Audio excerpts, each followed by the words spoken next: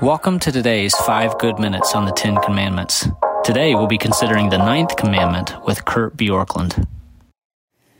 So what's the cost of telling a lie, misrepresenting truth, communicating something that isn't entirely accurate? And I ask it this way because probably one of the things that many people think is that, well, the lie doesn't really hurt anybody. I mean, if my spouse asks me, do I look good in these pants? And your real answer is, well, not really. It might be easier just to say, oh yeah, smoking, or something like that, rather than saying, well, now that you bring it up.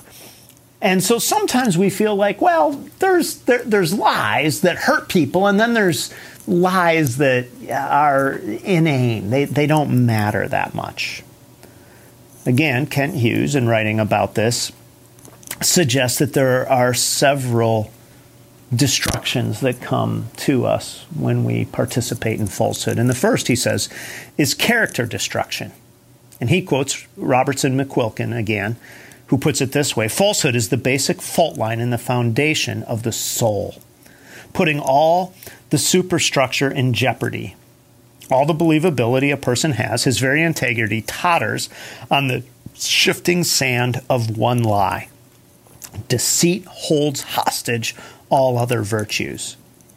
In other words, when we are deceptive, it puts our whole character in question with other people, and it really makes our own character to ourselves destructive.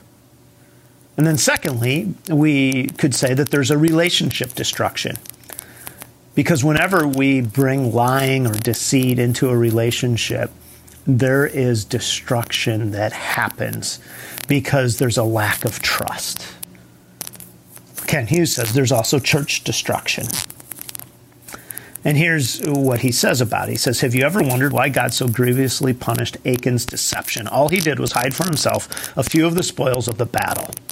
The answer is his lie came at a crucial time in the formation of Israel. God deemed honesty and integrity so important to the future health of his people that Achan and his whole family forfeited their lives here. This is a story told in Joshua 7.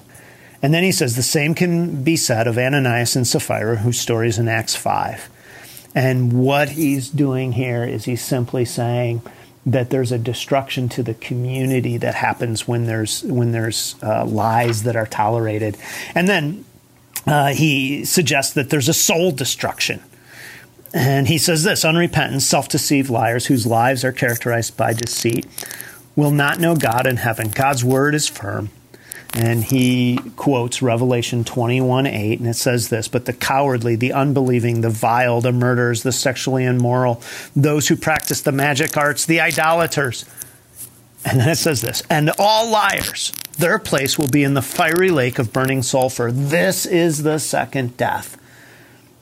And that just tells us how seriously God takes truthfulness, and that if truthfulness isn't becoming increasingly important in your character, that what it may show is that you don't actually have the work of God working in you. Now, that doesn't mean that there will never be a lie, but what it means is that you won't be comfortable with it. You won't just simply say, well, it's just the way you have to live to get along. There's a destruction. And so if today you're listening to this and you're tempted to say, well, I need to falsify a few things just to keep things moving. At work, I need to maybe smooth some things over about how I really feel at home or something like that, that you are bringing a kind of destruction into your life that you may not even fully know or be able to calculate.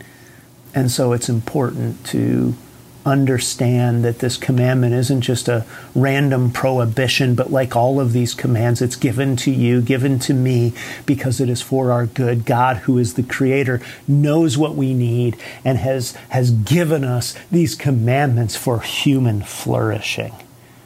And one of those commandments is don't speak falsehood. Don't bear false witness against your neighbor. Thanks for joining us. Be sure to check out all our content and podcasts on Orchard Hill Plus. You can find that and so much more on our website or the Orchard Hill app.